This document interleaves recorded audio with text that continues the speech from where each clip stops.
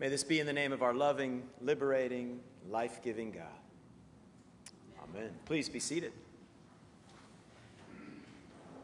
Quite an interesting story today in our gospel. Certainly not the typical picture of Jesus and the way that Jesus interacts and treats people that we're used to. And so first, context. Context is key. Jesus has been talking to the crowds and arguing with religious elite about ideas of purity, about what makes someone clean and what makes them unclean or impure. And he says, it is not what goes into the mouth that defiles a person, but it is what comes out of the mouth that defiles. What comes out of the mouth proceeds from the heart, and this is what defiles. Sadly, in Jesus' time, as in ours, ideas about pure and impure continue to influence our opinions and our judgments of others and ourselves. This is not the case with our good and loving God. And this is a continuing theme for Jesus throughout his life and teachings, his ministry on earth. Again and again, he breaks apart these commonly held ideas of cleanliness, worthiness, and preference. For many people in the first century, purity codes were an enormous part of their everyday lives. And in our times today, society's never-ending quest for one-upsmanship, I'm better than you, or we're better than them, or us, and them, have become ingrained into how we define ourselves over and against and in comparison with others. I remind you again that this is not the case with our good and loving God. All are clean, pure, worthy. All are beloved by God, created in the divine image, inherently good, inherently lovable. It is this idea that Jesus' interactions with this Canaanite woman spell out quite vividly for the disciples and for the readers of Matthew's gospel throughout time, and for us, I hope, this Sunday morning. Again, context is key. After Jesus' teaching about what comes from our hearts having the real potential to harm others and ourselves, Jesus heads away from Jewish territory into a borderland, into the region of Tyre and Sidon, on the edge between Jewish and Gentile or pagan territories. Inhabitants of this region were natural enemies of the Israelites. And the woman who comes to Jesus is a Canaanite. Canaanites were polytheistic, believing in multiple gods. Jews were monotheistic, believing in the one God, Yahweh. And she was a woman, a non-Jewish woman, daring to call out, to speak, to shout at Jesus. And so there are many taboos and biases at play here in this story. She shouts at Jesus, "Have mercy on me, Lord, Son of David. My daughter is tormented by a demon." She seems to know who Jesus is, addressing him as Lord and Son of David. And the fact that she's shouting at Jesus would imply that she's at a distance. She's keeping her distance. And we know that she is a mother and that her daughter is not well. And she's crying out for mercy because she can't bear to see her daughter suffer for another instant. And what does Jesus do in response? What does Jesus say? Nothing. Zero. What? Now, this seems quite out of character for Jesus, right? The woman is persistent. The disciples urge Jesus, "Send her away. She keeps shouting at us." And Jesus answers the disciples, "I was sent only to the lost sheep of the house of Israel."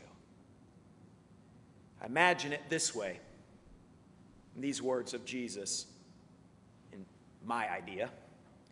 What do you want me to do? She's not a Jew. My mission is to gather God's chosen people, the Israelites. I wish there was something I could do, but, Next, notice that the woman dares to approach, to get closer to Jesus, and she kneels before him and pleads with him for help, for mercy. Yet Jesus continues in this same line of thinking, what I would call society's line of thinking. And actually, he goes on to insult her quite badly. It is not fair to take children's food and throw it to the dogs. Ouch. Especially in Jesus' time, dogs were not the furry, fun pets, that some of us have in our homes or even in our beds or up on the couch that we love like family members. No, they were feral dogs, mongrel packs, dirty. Is Jesus really calling this woman a dog? Is Jesus using derogatory language, a slur? Well, yes and no. What I believe Jesus is doing here is confronting the disciples and others with their own biases, with their own judgments, with their own ways of seeking to limit God, of attempting to place conditions on the unconditional love of God. I love what the Canaanite woman says. Yes, Lord, you're right. That is the way things work in our world. Yet even the dogs eat the crumbs that fall from their master's tables. Even the lowliest are entitled to the crumbs that those in power don't want or need or care about. Aha. Touché, I say, from this woman to Jesus. She has answered with a witty retort, and Jesus commends her. He hears her plea for mercy, and he heals her daughter instantly. Woman, great is your faith. Let it be done for you as you wish. Matthew tells us the daughter was healed instantly. Now, Jesus is commending this pagan woman's faith. This outsider, this non-Jew, this polytheistic woman is held up by Jesus as an example of faith, and she is worthy. She is worthy for the instant healing of her daughter. Whoa, this is amazing stuff in this context. In Jesus' interactions with this woman, he shows, with her help, that faith, worthiness, beloved status, chosenness are not limited to a specific group or ethnicity or even religion. Jesus is showing that with our good and loving God, it's not about purity, it's about what comes out of our hearts. It's about who we are, our divine identity as God's children, created in goodness, in the love of God. Towards the end of our Book of Common Prayer, exactly on page 845, is an outline of the faith, commonly called the Catechism. And it's an explanation of our Christian Episcopal faith, and it's laid out in the form of question and answer. Question and answer. It's really good. There's good stuff in there, and I commend it to you, page 845. And it's split up into different sections, different topics, and I want to share just a few of those with you today. Human nature. Question: what are we by nature? Answer: we are part of God's creation, made in the image of God. Question: what do we learn about God as creator from the revelation to Israel?